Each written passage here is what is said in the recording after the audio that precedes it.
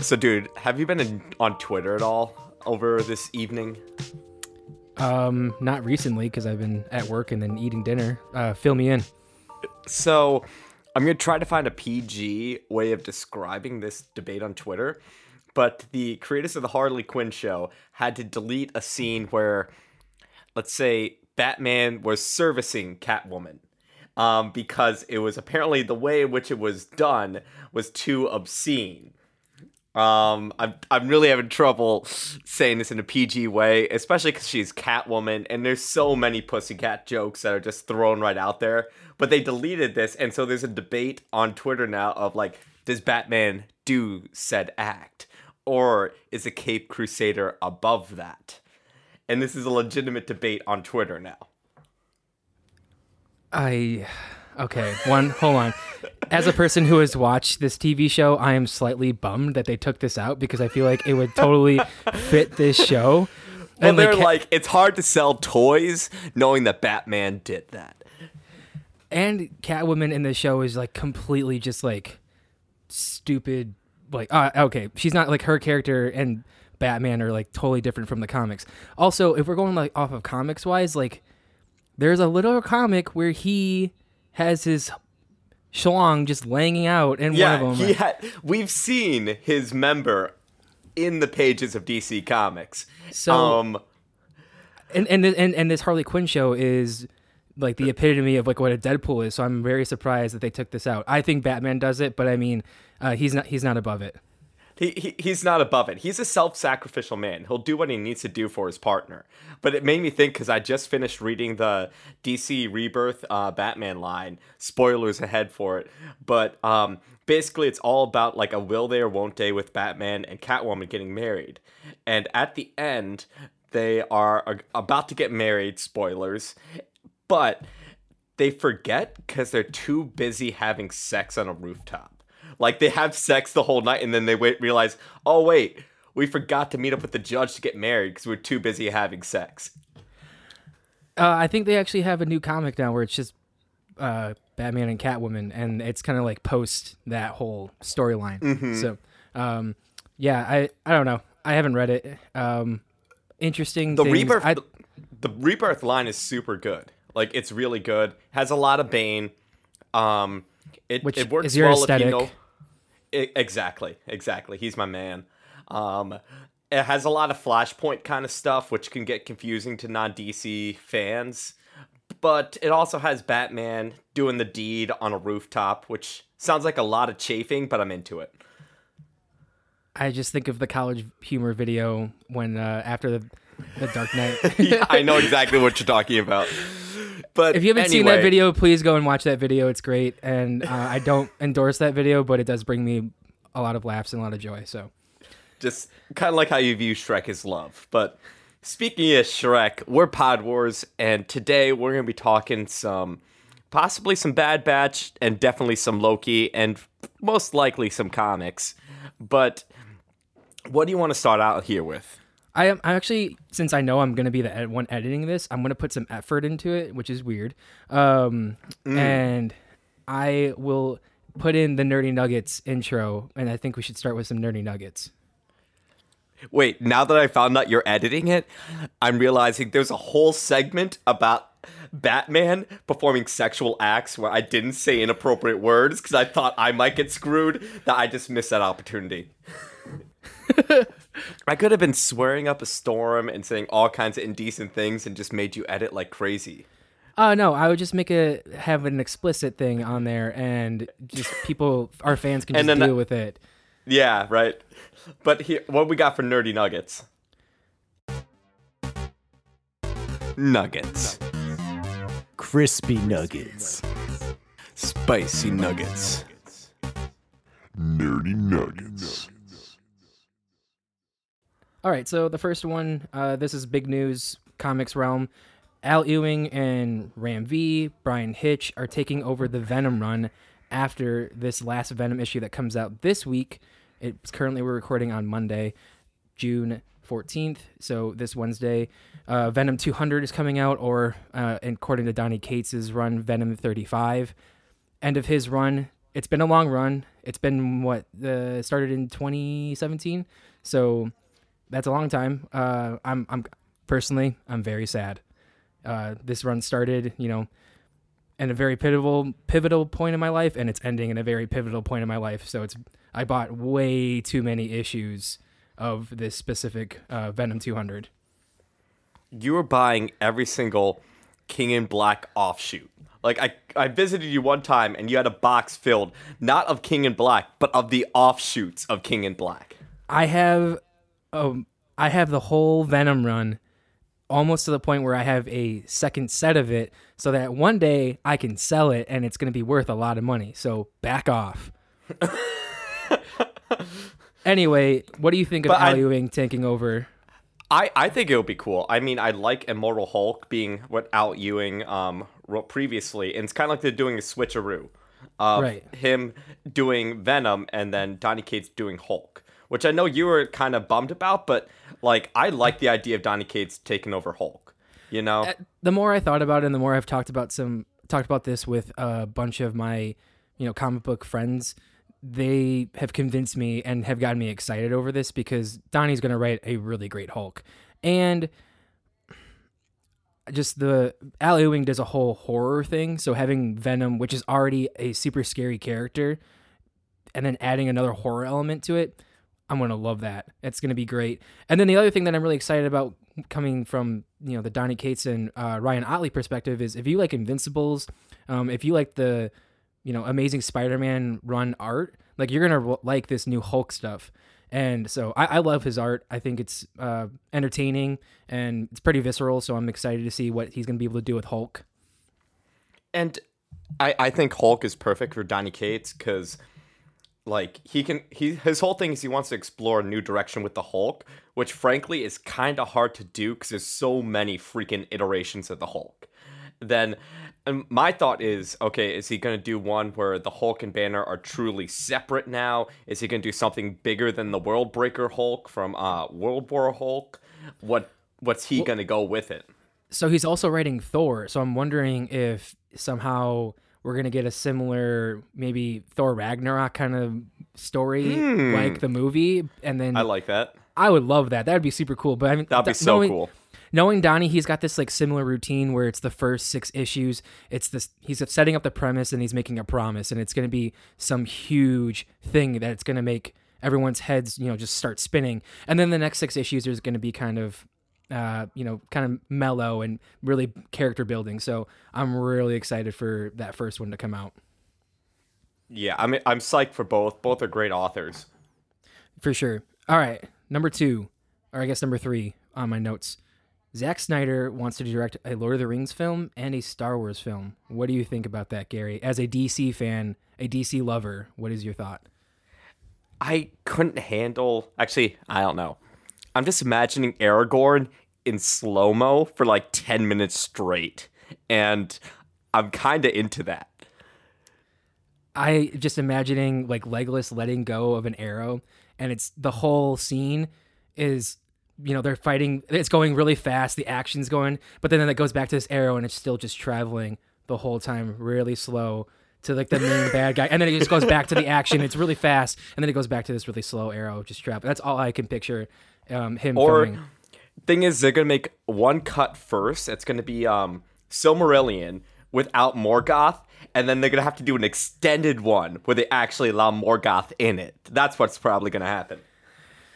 I am not a fan of him doing Lord of the Rings or Star Wars. I think... No, he's kind of like he's like the Michael Bay of this kind of like recent movie generation. He is his cliche. I mean, he did do some bangers like 300, and I can't think of anything else because Sucker Punch sucked. And he did some bangers like this one movie that was pretty good. I know people are, or I guess Man of Steel, we can give him that, and yeah. Snyder Cut was good too, I guess. But I mean, I'm not really looking for him to do a Star Wars film unless it's like let's give him Revan or give him Bane or Darth Bane and just let him do whatever he wants and total Sith War or something like that. I'll let him do that. Well, I just want to see that kind of storyline on film. You know, I don't care who does it, right? I mean, there are certain people that I wouldn't want them to do it, but like, yes, I get what you're saying. All right, next point. Speaking of Lord of the Rings, we get a new Lord of the Rings anime, War of Rohirrim, and apparently it's set in the same universe as Peter Jackson's other 6 movies. Yeah. So the War of Rohirrim film, first off, really freaking excited because I think anime displays the scale of Lord of the Rings in a way that it's hard to do in live action. Not that the live action Lord of the Rings wasn't beyond amazing, but it's also about a part in the appendix of Lord of the Rings. So it's something that only like the mega nerds like myself would actually really look And me into. too. Have you read the appendix of Lord of the Rings? Yes, I've read, well, not everything, that's a lie, but I've read at least 70% of all Star Wars novels. Oh, yeah. I mean, Lord of the Rings novels, sorry. And you read the Silmarillion too, right? All the way Yeah. through? Yes. Okay, so then you can appreciate it too. Let me look up the exact thing here. But they're gonna go into more of Rohan and Helm Hammerhand and different battles that he had throughout Middle Earth, and it's gonna be heavy on kind of that Norse type mythology, and then going into some origins of Helm's Deep. And I'm just psyched to see Lord of the Rings on the big screen again. I'm psyched that's an anime kind of format 'cause I think that's perfect for Lord of the Rings. And I was texting you earlier. I'm like, hey, what are the odds that this is going to be better than the Amazon show? And you're like, pretty damn good. Yes, June 14th, 2021. I'm claiming it right now. This anime will be better than the Amazon show because Amazon probably doesn't know what they're doing. Yeah, they're gonna make it Game of Thrones, which like isn't what Tolkien is. They're gonna have like little hobbits with their dinklages hanging out, and I just don't need that. We're not the Force Losers podcast, Gary. Like, we don't talk about that kind of stuff. So, anyway. Shout out to Force Losers, and what was it? 2 hours to edit the episode we did with Kev. Yeah, yep. It was still good though. It was still good. We love him. Yeah. All right, last one for Nerdy Nuggets. Saw Gerrera is in the Andor series. That one I supposedly. think we all kind of predicted. At least I thought for sure. Because it's supposed to be about the seedy underbelly of the rebellion, and who else but Saw Gerrera would be a part of that. But I think Forrest Whitaker is taking up his role again and is coming back, and I'm excited for that because I thought he did a really great job in Rogue One. Yeah. And I would say, he's too expensive, but Disney has money up the butthole, and they can afford to get a bigger name like him in the production. For sure. Gary, you got anything else that you want to say about Andor series? Yeah. Call me the party pooper here, but I'm not that psyched about the Andor series. Of all of them, I mean, I like Rogue One a lot, but it's just not as compelling to me as the new kind of TV Star Wars verse that they're making with The Mandalorian and all the interconnecting plots with that. So I'm still going to watch it. Don't get me wrong. I'm going to eat it up with a spoon, but I'm not super duper psyched for it. Interesting. Probably shouldn't tell Ro that. He'll probably ban us from the network, but that's okay. Well, he'll probably already ban us because he did that show with us, and then the audio file got corrupted, and then we never told him. Shout out to Ro to see if he's listening to this pod. We apologize. All right, guys, and that's the end of our Nerdy Nugget section, which, we haven't done in a really, really long time, so I'm really happy that we got a chance to do that. Nerdy Nuggets. Gary, now that you just crapped on the Andor series, why don't we move into Bad Batch and how we feel about that? Okay. We're talking about Bad Batch, and we do believe it has a little bit of the Dave Filoni syndrome. If it starts out good, has a lull, and then hopefully comes on strong at the end. We're talking about the most recent last 2 episodes. Yeah, The- 6 and 7. 6 and 7. Episode 6 I heard online before I watched it going in that there's a cameo from Clone Wars, and I was pretty psyched. I'm like, okay, that'll be dope to get a cameo. And then I text Justice while watching it. I'm like, of all characters, it's freaking Rafa. The one from the most uninteresting Clone Wars arc is like the cameo. And it was just a total filler episode for me. Like, I have nothing more to say beyond that. It was just a filler episode. Yeah, I feel bad saying this, but I fell asleep 4 times watching it. I would like start watching it, fall asleep, and like have to keep on rewinding it. It, I don't know. I should probably stop watching them on Sunday afternoon. But That probably is. I mean, okay, I will say the part where Wrecker almost loses it, that part was cool. But, like, other than that, it was entirely just meh for me. But the next episode wasn't meh. It was actually a lot of fun, and I love Rex. Anytime Rex is there, he brings me joy. Rex is the cameo I wanted. So I was happy to see Rex actually in there. Like, that, I got psyched. And I actually really want to talk about this episode because if you listen to our previous stuff, and I'm sure everyone and their mother guessed this, but we finally got to the episode where the Bad Batch has to get their chip taken out, and Rex is the one that like breaks the news to them. And you know, the whole time we've seen Wrecker, and he's keep on getting these headaches, and you're finally, you know, I was questioning myself, when is he going to snap on the, you know, his friends? And he totally did that, and I thought that scene was awesome. I don't know. There's something to him with having like a glass eye or like the white eye and not being able to, you know, him going insane in that scene. I think that added, you know, just to it. I love that part. I mean, it's what we were all waiting for this whole season. They kept on teasing that headache he had, and we just knew at some point he was going to turn. And it got intense when, like, he pinned down Omega and was basically about to kill her. I thought for sure they would do the cheesy thing of like, she brought him back, or she'll use the Force to appeal to him as a person. But no, he was ready to murder her, which I thought was awesome. And one of the things that I was reading up online about this whole episode and the things that you missed, that's actually the same planet that Cal Kestis is on. Yes. I thought that was awesome. One of the things that I didn't realize as I, you know, I guess I hadn't thought about it in the Star Wars universe, there are so many ships on there and they were rusting so fast. Like the amount of destruction and leftover rubble and just like broken ships was also kind of like, you know, kind of sad. Like that environment's like just forever ruined. Yeah, you have entire planets filled with this pollution that like is there for scavengers, and it's also kind of sad to see the Clone Wars ships in a wreck because you'd just seen them in Clone Wars being like these mighty battleships. So you're like, wow, like the Clone Wars is over. I felt the same way seeing the ships as a wreck in Jedi Fallen Order, or the Death Star as a wreck in Rise of Skywalker. Like there's just something sad about seeing that. But the episode, obviously, it's a kids' TV show, so it ended good.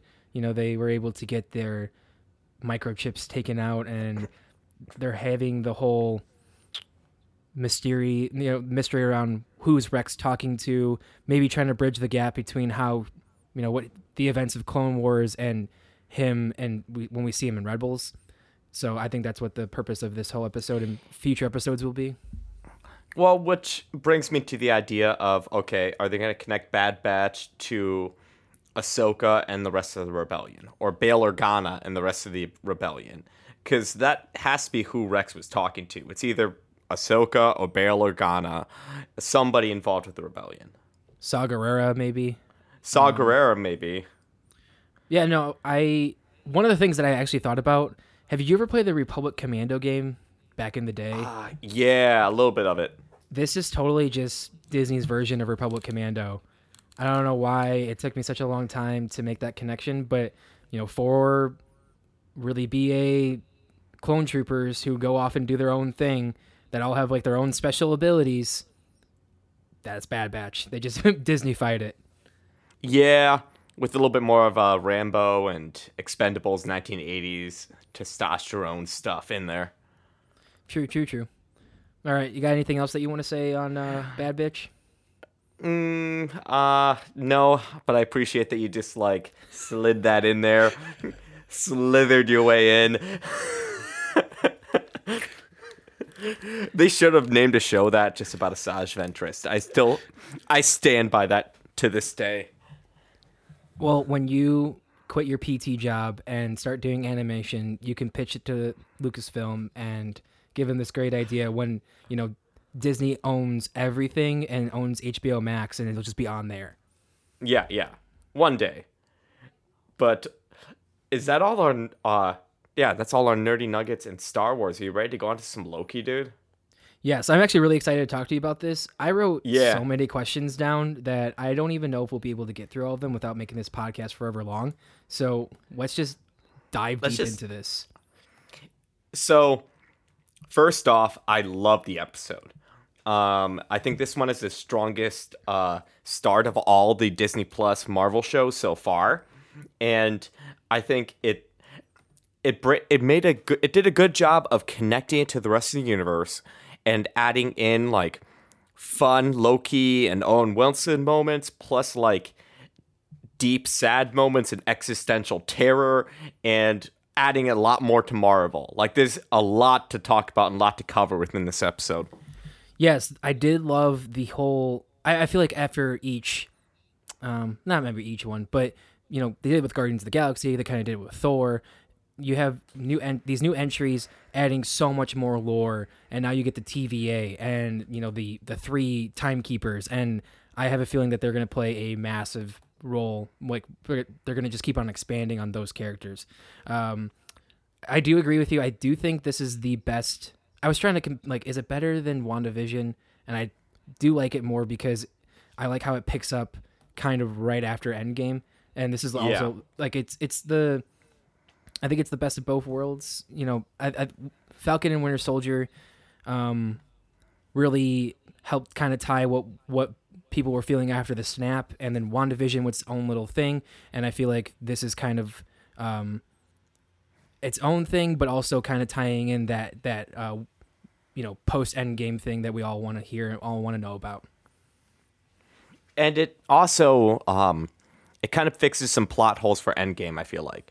Of the idea of, okay, why didn't time get all effed up by all the stuff in Endgame, and the Timekeeper saying, like, to Loki, when he was saying, you should arrest the Avengers for kind of messing up time, and them saying, no, they were meant to do that, of how this change overall was just part of the plan, essentially. Yeah, there's some things about that, like, I don't know, we'll get into it. Or before we get into the questions, and that brings up a whole thing, because I feel like it's kind of a cop-out answer, but we'll get into that, I guess, a little bit later. What else stood out to you in the episode? Well, let's see. I think that it's cool seeing Loki and how he's going back to kind of OG Loki, of that guy from Avengers. It was kind of weird for me thinking, okay, this isn't the same Loki I saw in Ragnarok. This isn't the same Loki I saw earlier, who was kind of getting into more of a, for lack of a better word, humility. This is a Loki who is still at his height of cockiness, height of fragility as a person, and you have to kind of remind yourself you're not seeing the same character. It did definitely take me a long time to get to that point. I guess I did fall in love with the whole Loki version in Thor Ragnarok, and even in Endgame when he gets his neck snapped and whatnot. The thing that stuck out to me was watching his mother die and watching like his reaction with his brother, and just like the end, that whole, I guess they're different sequences, but that, like, I shed a tear. I really did, because it's just so sad.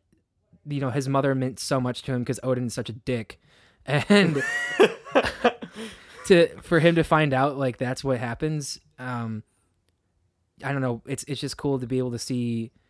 Maybe we won't get the same Loki, but we'll definitely get we're getting like a Tom Hiddleston going through another character development again. And that brings me to kind of the existential horror of the episode. Like, Loki's essentially realizing, one, that he'll never be the pinnacle of existence.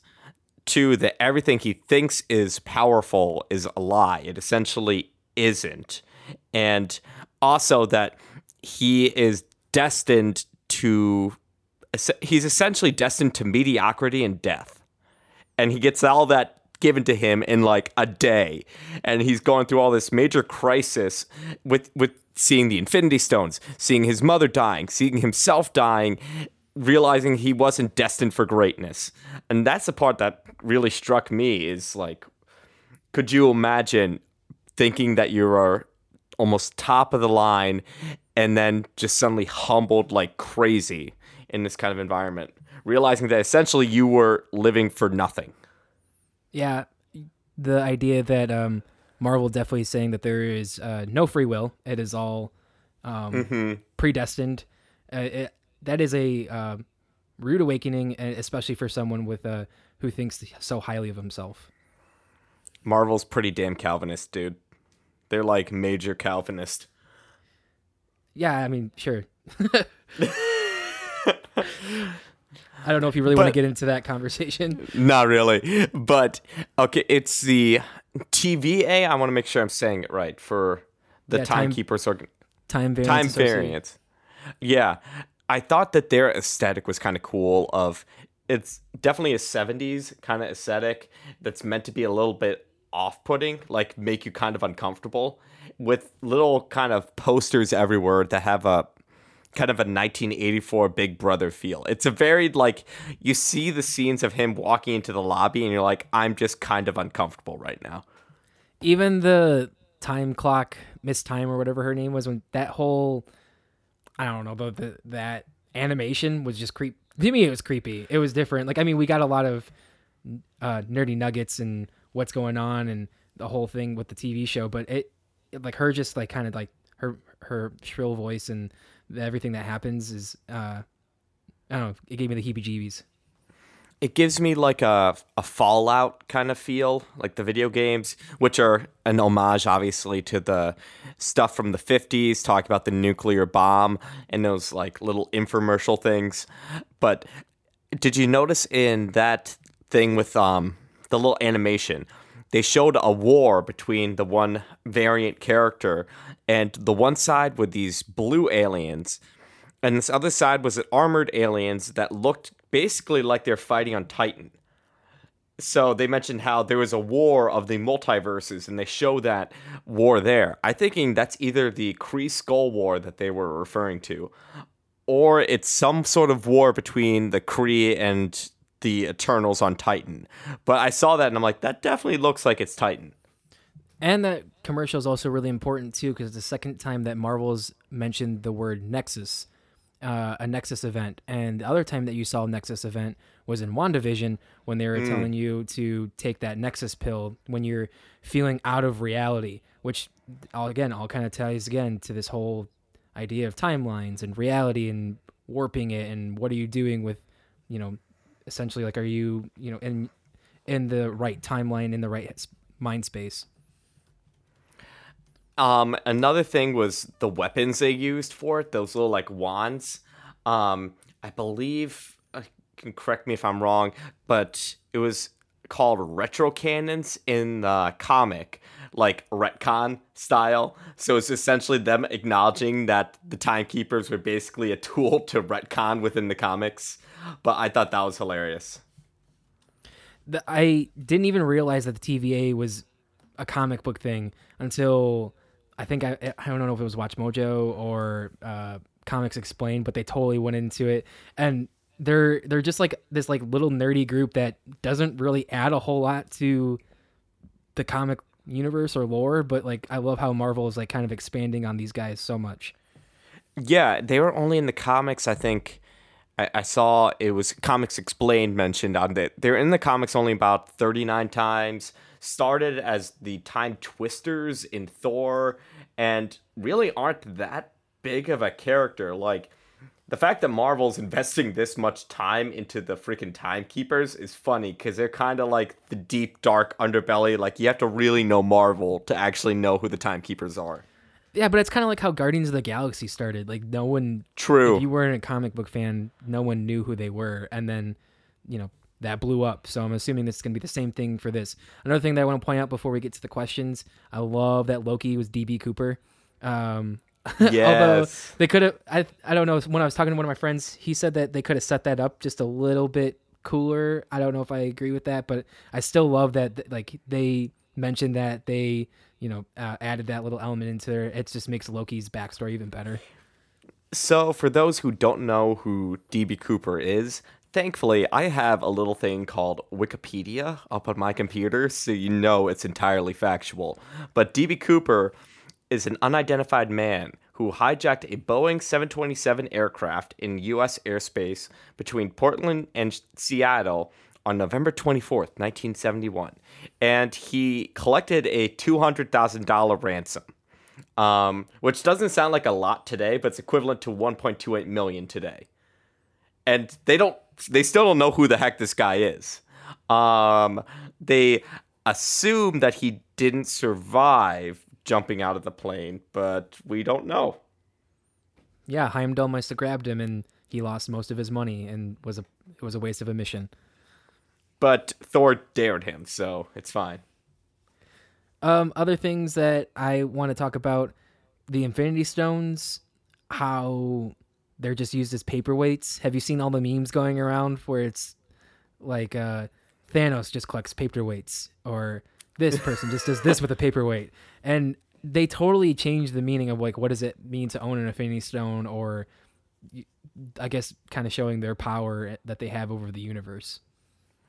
Which they explore in the comics a little bit too. Like, there was one DC Marvel crossover where Darkseid kicked Thanos' ass and grabbed the Infinity Gauntlet, and he's like, this is useless to me. Basically being like, I can't use this outside of the Marvel Universe. So it's kind of denoting the idea that the Timekeepers are kind of outside of reality in an odd way. And I also appreciate that they had some random stuff in that drawer. They had a Hornus Wagner card, which is the most expensive baseball card, just like sitting in the drawer too. And I thought they had the Ultimate Nullifier, but there was like this random gun-looking metal thing. But I don't know if it was the Ultimate Nullifier from Fantastic Four. It would be dope if it was, but I just saw that and was wondering. Yeah, I'm not very familiar with the Ultimate Nullifier, but I have heard it before. The other thing that is just Marvel teasing us because they like to is having that huge mosaic of the devil character, and everyone and their mother is not going to be like, it's Mephisto, they're introducing Mephisto. Guys, they're not going to do it, okay? They have another villain they're already going to introduce. It's Kang the Conqueror. All right, get over yourself. And they already said it's meant to be Loki. That scene is meant to be Loki. Guys, we do not mean Mephisto. So stop selling Fantastic whatever, the first introduction of Mephisto, for $1,500. It's not worth that much. Okay, I want to buy it for a lot less. Let Justice buy his damn comic. Anyway, should we get into some questions? Because I feel like there's a lot of things that need to be addressed that we don't have the answers for. So let's just talk about it anyway. Yeah, let's talk a little bit more Loki. All right. How do you feel about the TVA resetting all these timelines? Or do you think they're destroying the timelines or just resetting them? Or because like essentially they're like killing billions and trillions of people. I think that it's I think a couple things with their resetting the timeline. One, I think it is probably immoral because like their video showed a dude becoming a variant just by being a little late to work. And it's like, okay, if you're a little late to work, you could be erased from existence. Like, that's essentially what they're saying, which is definitely messed up. Also, I think that they use chaos magic or dark magic of some sort to do it, because when they put in their little time bomb thing, it turns purple, which definitely is, to me, is an ode to chaos magic, just like from WandaVision, which means it's probably a little bit dubious. And I also think they probably suck at their job because we know there's going to be a freaking multiverse because Disney's already has Multiverse of Madness in the schedule. So we know they aren't good at their job. So one of the things that like, I guess I wanted, like I was thinking about is, do they literally delete the timeline so it doesn't happen again? Or do they just like reset it so there's a possibility that it might get back to where there's a potential variant, and then but if that variant doesn't deviate too much, they'll let it go? Does that make sense? Do you get what I'm saying? maybe, like, do they delete that variant and then, like, completely reset from there, or are you brought back as said variant? Yeah, to the point where Kinda. like right before you veer off. I don't know. There's a lot, and I'm not smart.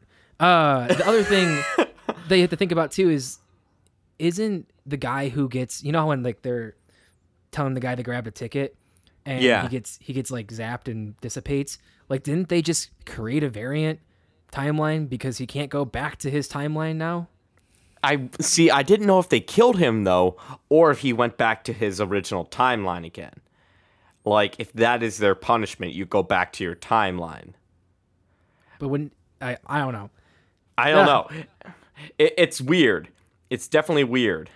Okay, do you actually think it's a bad Loki? Do you think it's Loki, or do you think it's Mephisto? I love that you asked that question. I think it's female Loki. Because it's the she Loki, female Loki. I don't know how to say it properly. We had somebody yell at us on Twitter for she or female Thor. But she's been in a lot of comics as of late. They mentioned the idea of Loki being gender fluid, which I think is less of an ode to like the scene of things in the real world, more of an ode to the fact that there's multiple versions of Lokis of various genders, so we could have a female Loki be the bad guy. Plus, I think the world is ready for the idea of Tom Hiddleston having sexual tension with himself. Of like, Loki is attracted to nobody else more than himself. And I think the world's ready for that. And we all know what everyone's favorite scene was, no matter if you're where you align yourself on the sexuality spectrum, that when he gets his clothes blasted off, like it's just he was contractually obligated to do that scene to appease everyone. Yeah, yeah. And I'm also like, screw you, Tom Hiddleston. You have abs that freaking easily. Or do you I think call they're real? BS. I call BS. I call BS. He has skinny British guy abs, okay? They're totally CGI'd in. Sorry to burst your bubble out there, fangirls. Or it's not like Henry Cavill where that's real. No, Henry Cavill is just like, he makes all men feel inadequate that he has to have something wrong with him. He just got to. It's like maybe he's got really weird looking thumbs. Like Megan Fox. Look up Megan Fox's thumbs. You will not be disappointed. All right, so one of the things that there's other questions that more or less talking about time travel because that just boggles my mind and whatever. But a lot of fans are pointing out that one of the scenes, there's like the door opens or like the teleportation thing they walk through, and you see a guard carrying someone or pushing them along the way, and it looks like a female. People are calling that Peggy, and maybe that's a time variance authority coming after Steve and Peggy for breaking the sacred timeline and staying back after he returned all the stones. What do you think about that? I saw the same theory. My thought is, one, they said the Avengers were meant to go back in time, so, like, I don't think so. And two, it would be classic, like, male chauvinism that Cap goes back in time, but you know what? We're gonna, like, punish the woman for it. Like, Cap, you're fine. Okay, you did, but they said that the Avengers were supposed to go back in time. They never said that Captain America was supposed to stay back there. He was just supposed to return them. So like he could Fair. have created another deviant or variant, and maybe that's was gonna also send it red, and they had to reset it, or I don't know. Well, I've seen the argument being, then why don't they take Cap? I think I know why. Because Peggy, in that variant timeline, maybe she had a kid and she was pregnant, so they had to take Peggy. Yeah, or maybe in that variant timeline, she becomes Captain Britain instead of Captain America becoming Captain America. I don't know. I like that. I like that. Yeah, there definitely could be something there. The other thing that I want to think about and address with people, do you think that Loki stole a time stone when he opened up the drawer? Granted, we all know the Infinity Stones don't work while they're in the TVA, but as you could see later in trailers and other commercials, they definitely leave the TVA at some point. I'm wondering if he stole a time stone, is keeping it to use it eventually, and that's how he's gonna break himself out. What do you think? Ooh, okay, I like it. I like the idea of Loki stealing one of the Infinity Stones. Because even though, yeah, you're right, he can't use it at the TVA, he's going with the hopes he can use it in the real world when he's there. And the reason I bring this up is because they already kind of maybe it's a little too obvious, sure, whatever. But he stole I don't even know, the little machine that Owen Wilson had to make him go back so he didn't get like attacked. So I could totally see them like, see, Loki already did this, so he did this. He stole this one. Like, it's just we just didn't see it happening. But I have a theory, and I want to talk about theories after we're done talking about our questions. But so I'll hold on for right now. But what do you got any other questions that you want to kind of address? Well, I don't know if this is a question or a theory, but, well, I guess a question in that, okay, the Timekeepers are there to preserve the one main timeline. We know they probably suck at it because Marvel is Earth, 1999, and Earth 616 is the comic. So there are multiple timelines. But then who would determine what this ultimate timeline is? So it's the Timekeeper's job to preserve it, but who determines what happens on the timeline? Is this like their way of getting the one above all in there? Is this their way of showing how Celestials or something are above this reality? Maybe get into weird cosmic stuff? I don't know. It just makes my mind melt. Yeah, I think they're arguing that the multiverses have essentially fought to determine who is the main multiverse. And that in order to stop that fighting, they decided to have one main timeline. Which leads to the question then of who was fighting, what within these universes were fighting, and how is it supposed to be this huge cataclysmic event that led to this huge issue? I think that'd be interesting if they somehow introduce Galactus this way, or you could introduce the Celestials, like you said earlier. What is it? Galactus is basically from the universe before the Big Bang that started Marvel. So maybe one of his species is still around and is the one that determined what is the sacred timeline. Or maybe it's just Stan Lee, and it's just going to be an ode to Stan Lee. That I could see them doing, because they did have that ode to Stan Lee in the mural behind them. But there's a lot of weird stuff they could go with it, unlike the idea of a multiverse. And then there's the idea of Nexus beings, which they tease in WandaVision, of like beings that can change time and change reality to a point beyond the TVA's control. Because the TVA... Yeah, like why wasn't the TVA... Yeah, why wasn't the TVA stopping Wanda? Why weren't the Eternals doing anything? That doesn't make any sense either. I know that has nothing to do with Loki, but like... What the hell? Like, that is a plot hole the Eternals is definitely going to cover. But like comic wise, like there's beings beyond the scope of the Timekeepers that can do what they want. Like the Living Tribunal. Wanda is one of them. Franklin Richards, him and Galactus are kind of on similar scale of like Franklin Richards is going to be transcending the end of the universe and becoming the new Galactus and all kinds of stuff. You're going to get into some weird cosmic crap with this show if they expand it as far as they could. So this leads me to, I guess, the last two questions. I think you kind of maybe a little addressed it. Can the Timekeepers be beaten? We're just going to start with that one. I think outside of their realm, absolutely. Like, we know Loki is going to escape from them and turn himself against them at some point. Like, that's just how Loki is. Well, this leads to my next question. And this is going to lead into theories and what we are expecting to be the next thing. Will Loki try to take over the TVA? Because we talked about earlier how he's reverted to his own self. He hasn't gone through the character development that we saw in Ragnarok. He's still kind of a douchebag and thinks that he's, this god driven with purpose. Maybe he really still thinks that and is now coming up with a plan to take over the TVA, to control it, to have his control the ultimate timeline. Maybe that is what the evil Loki is trying to do right now. Is take over the TVA. Like, not just, like, F up the whole timeline. That evil Loki that our current Loki is going after is possibly trying to take over. It's something to think about, and it's something that I think we'll be seeing. I have a feeling that our Loki is actually planning the same thing.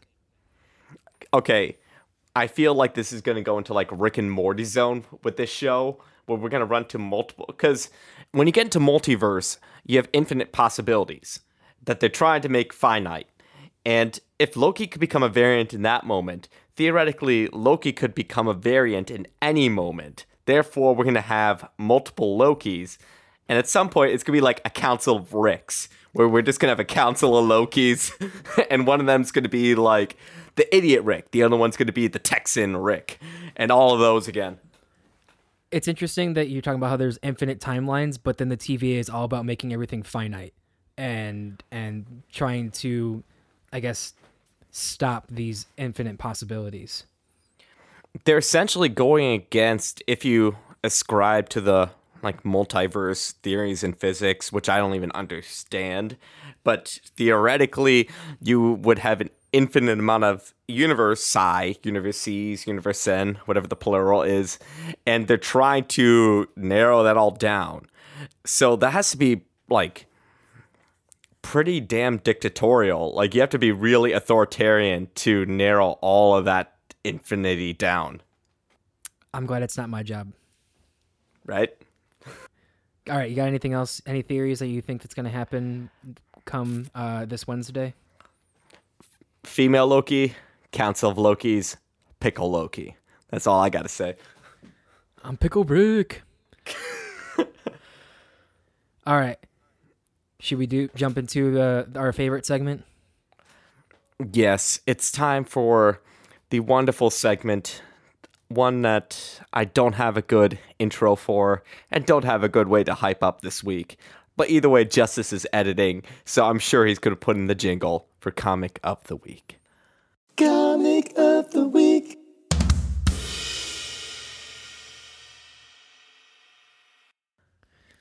All right, Gary. I read a lot of comics, so you get to pick from one of them or maybe a few of them, and I will, at my best, try to explain them, and at my worst, not explain them. So we got Nice House on the Lake by Tinian. He's also the guy that's writing Something is Killing the Children. We got Something is Killing the Children here. And then we have Ice Cream Man, the telethon one, which is weird. Noctera. We have Berserker. And that's all I can remember right now. That's tough because I want to read Something's Killing the Children, the newest one that came out. You know what I really want, Justice? I want to hear the new Nice House on the Lake. You know, that's a really boring answer, Gary. Just kidding. This episode, man, why do I keep on saying that? This comic is new. It's interesting. I bought 2 issues because I have a feeling that it's going to become a TV show at some point. But it picks up with this girl in a bar. Actually, before that, it kind of picks up with this character who is kind of talking about how they're in the end times. And what would you do if you were asked the question, how would you end the world? And so it goes back to before the end times, and this guy is sitting in the bar, and he's kind of just like, how do you think the world's going to end? And the girl in the bar is kind of confused and, answers the question. And slowly, through over the course of time, they meet up again at this bar every once in a while, and he always asks, how do you think the world's going to end? What's going to happen? And over a period of time, he invites 12 people, all with different backgrounds that can better society. Some of them are psychologists, others are doctors, some are writers, reporters. He invites 12 of them to this lake. And that's why it's called the Nice House on the Lake. And the house is beautiful. And each person has like their own symbol. They're rooming with certain people. Like, it's all planned out. And it's all because this one guy who keeps on asking, how is the world going to end? How do you think it would go? Invites them all and has planned this whole event. As they get to this house, they're kind of, the comic is setting up a whole lot because it's introducing all 12 characters, kind of how they know each other. And each character has like the writer, Nora Jacobs, 34 years old. And you kind of get like a little background about each character. And some of them know each other, some of them don't. But only one of them has a cell phone. And that's the first girl that we got introduced to in the beginning of this comic. Everyone else's phones aren't there. For some reason, I think the guy who keeps on asking how was the world going to end took them away. And she finds out that the world is ending on her phone. And people are getting like their face melted. The world, like the sky is just like blowing up. People are walking outside and like their eyes are burning and like their skin's just melting. And their house is perfectly fine. Nothing's happening to them. And they're going like through New York. And like, it's kind of cool that they're in the comic, they're showing like different, like if you were scrolling on Twitter, what it would kind of look like. You get things from like current events, homes, New York. And they're just BBC breaking news. Firestorm of unknown region destroys New York City. No response from Downing Street. And so now all these like 12 people are freaking out because they want to go home. They want to save their family. And the guy who shows up, he goes like, well, guys, I did it. I ended the world. I took everything you guys said into consideration and now it's officially happening. And you have to stay here. And so now that's essentially the end of the comic. They freak out and one of them takes like, like a fire, like the, fire poker, like when you're got a house inside the house. One of them picks it up and like tries to swing it through the guy who's asking the how would you end the world question. And I don't even know how you would have described this, Gary, but he like dissipates and then like reforms. Huh. It's like ethereal, like a ghosty kind of deal. Yes. And then he ends basically saying, I love you all. Enjoy yourself. Because this house in the lake is perfect. And it's separate from everything that's going on, and they're not going to get destroyed from the world ending. Interesting. So this is going to be a kind of like psychological horror comic because they're all essentially trapped there now. Yes. With this like God or Satan or whatever this guy is. Yes. And I have a feeling that it's going to be 12 issues because on the front it has 12 symbols and only one of them is highlighted. So I'm assuming each one's going to be from the different perspective of a different character. But just imagine like, okay, so I just told you what happens in it. But if someone came to you and was like, how is the world going to end? I feel like that's a normal conversation, but just like an interesting conversation that you would have with someone. But like, I feel like it's weird that someone would keep on asking you that same conversation over and over and be like, yeah, I've been thinking about how the world's going to end. And then he essentially has the power to do it. I just got distracted because this reminded me of a conversation we were having about genies. But yes, that is definitely an awkward thing for a dude to say. I'm wondering, like, how would I answer that? I feel like I would say it something jokingly and be like chipmunk zombie apocalypse, and the guy would be like, and put that in my notes. I think I don't remember word for word of everything that happens in all the panels, but I think she does at first jokingly, give a response, and he was like, no, like, be serious. And she was like, oh, okay. And, kind of gives this thing, but I don't know. The more I think about it, I'm just like, to get put in a house, not able to go and help anyone, knowing that you're safe and this person put you here because you aided in the fact that he came up with how he was going to end the world. I wonder if it's going to end like Lost, where like they're all in purgatory or something. I don't know. I feel like Tynion's a better writer than that.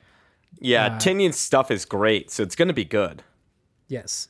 So if you're interested, go and buy The Nice House on the Lake, or go and buy Something Is Killing the Children, or Batman. He's writing everything or Department of Truth. He's going off, man. He's writing so much. He's DC's Donny Cates. Fair. Fair. Well, do you want to hear another comic, or are you done for the day? Let's see. I'd like to hear because I was trying to follow. Give me a little bit of Noctera for me. Okay. Let's see. Have I described Noctera before on this show? I don't think you have, but it's kind of like the new Walking Dead in a way. But give them a little bit of a breakdown of the world here. So essentially, everything is in darkness, and if you are outside for too long, you can get affected and become these dark creatures. It's kind of like a picture like a werewolf almost, but cloudy. I don't even know how to, like, there's no fur. They're just like these dark creatures. It's like you get infected with a, for lack of a better word, zombie, even though it's not really a zombie, kind of illness, unless you're around sunlight or artificial light. Right, but there's no sun anymore, so they have to band together to make like all these artificial lights. And our main character is they call them, they're rig drivers. She transports people from different areas, and they just like have these huge semis that are decked out with lights that are able to transport people from city to city that haven't been taken over yet. And her brother, they're both adopted, and her brother is he's been infected, so he has to be given either medicine or sit in a light for a certain amount of time so that the growth stops happening. And what's interesting about her character is like there's the whole comic is all about, fear of the dark and, being essentially blind because the darkness outside and there's no sun anymore and everything's blotched out. But she was blind when she was younger as a kid, and her adopted parents helped, pay for surgery so that she could regain her eyesight. And I think that's a really cool, like, parallel just between, like, she knows what it is to be blind and then to have her whole world again blinded with no light. I think that's really cool. Scott Snyder knows what he's doing. Anyway, picking up what's happening in the story, she comes back and is finishing one of her runs, and this one guy offers to pay for her to take her to, like, across the country essentially, because he's got the code to bring back the light and bring back the sun and stop everything. And she thinks it's kind of, BS, but he's offering enough money that she could pay to save her brother so that he no longer has to do a bunch of treatment. He'll just be, cured. And as they're going across the country, there is essentially I'm going to call him a demon. He's just a black figure. He's got no face, and he's just got a white he smile. Reminds me of like the dad from Kids Next Door, if you remember that. Yeah, it was just where it's like super creepy, just a black figure. A black figure with a wide smile and super white teeth. And he's after the guy who can essentially save everyone. And so right now they're traveling across the country. He catches up to them, and he's got this, the doctor has this book that has all the knowledge. And in the scene, they're harpooning this truck to try to drain the energy, and he sacrifices himself by opening up the door, and he gets harpooned off of the back of the trailer and gets brought to we're going to call him the Dark Man. I don't even know what his name is. So that he gives the book to his granddaughter, to the girl who's driving the rig, and they're able to go off, and she sets off this huge bomb. But that's kind of essentially what's going on. He had to sacrifice himself so that his granddaughter and the driver and the driver's sister or brother can go and save the world. And it's a cool concept. It's like a twist on the, I hate saying the zombie genre, but honestly, in a way that is new and creative. And I like it more than Walking Dead kind of concept, just because it's something different. I like it because I too, have a fear of the dark. I think everyone kind of somewhat does, but like, yeah, I particularly have a stronger fear with it. And it's just a new take on like what would happen if darkness did take over and we no longer had the sun. And they kind of just talk about how like Scott Snyder does a really good job of interplaying religion and politics and theology and all these other things. And sorry, I meant to say philosophy into his stories. And the one thing is like her brother thought that when this happened, heaven opened up, and these like, if you stand outside, like, you know, you're going to turn into these creatures that are going to, you know, purify you and make you this new being, and you're going to be, you know, holy and whatnot. And she was like, I know what it's like to be in darkness, and this is not heaven, this is hell. So I thought that was pretty cool. It's really intense and like great action for it. Really cool concept, cool world building. It's just starting out, so if you're looking for a good kind of starter-ish comic right now, it's a good one to go for. Yep, there's only 4 of them. They shouldn't be hard to get. You might have to find a second printing for a couple of them, but yes, definitely a good story. If you're looking for, I'll give you 4 writers right now. If you're looking for a comic series, you know, check out Charles Soule, Scott Snyder, James Tynion, and then Donny Cates. If you find any of their books, I guarantee you're going to love them. You're going to be enthralled with whatever story they're telling. Comic of the week.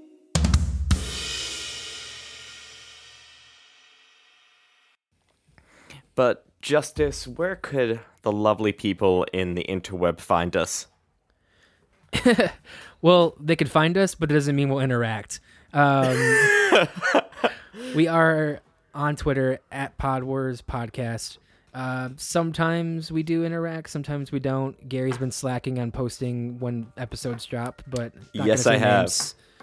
Not going to name names or anything. Not going to name names, but Gary sucks, yeah. Or you can, if you want us to talk about something specific, or want us to do a review on something, or ask us to hopefully interview someone someday, you can email us at askpodwarspodcast@gmail.com, and we will respond and give you a shout out on the pod. And everyone, have a great week.